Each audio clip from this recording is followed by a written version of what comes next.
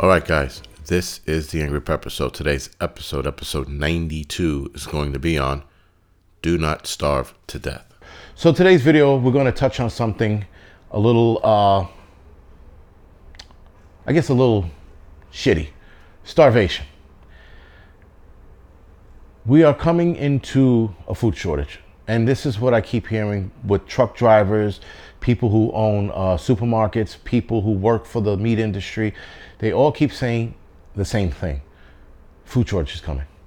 Now, out of food shortage, we're going to see something called starvation. We're going to see people starve. Should the food shortage hit, I might add, right?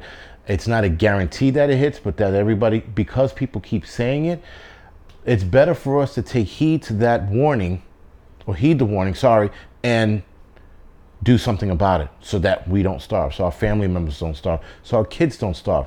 Nobody wants to see anybody starving.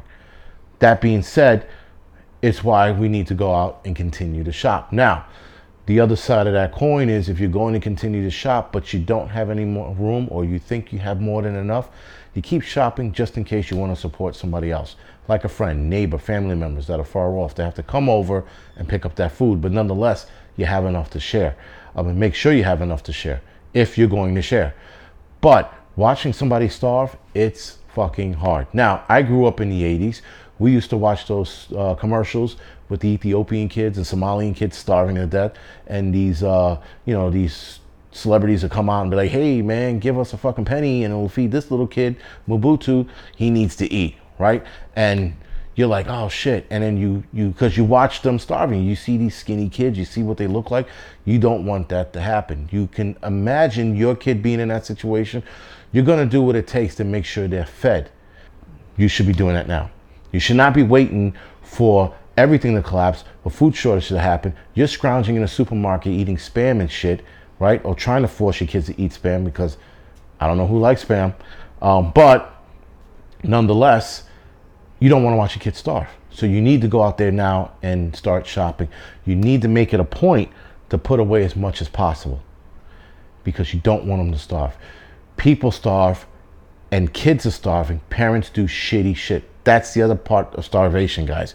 If people are starving, you got to be very careful and very aware of the people who are starving around you if you're still eating, because you're going to draw attention to yourself. 3-4 months in, you still look somewhat healthy, because believe it or not, we're all going to lose weight, but you're going to look somewhat healthy, and you're going to see this guy come out of his apartment or his house, drawn look, saggy clothes, pale skin, hair falling out, kid's belly bloated, right? People get desperate so that their kids can eat. Your neighbor who you knew for 15 years turns into a savage and tries to rob your apartment or your house because they want to feed their kids. These are the things that come out of starvation. If starvation starts to rear its ugly head here in the United States, and there is starvation here in the United States, guys, do not get it confused. It is happening in a lot of fucking small towns and a lot of shitty neighborhoods down south. Kids are starving. They're going to bed hungry. But this is an entirely different ballgame of starvation here in the United States if it happens with a food shortage. If the meat packing plants have to close down again because of the coronavirus, there's going to be less meat on the shelves.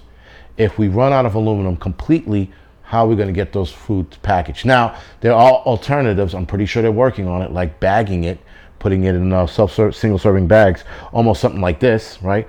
But this is vacuum sealed, but something like that. They'll put food in there.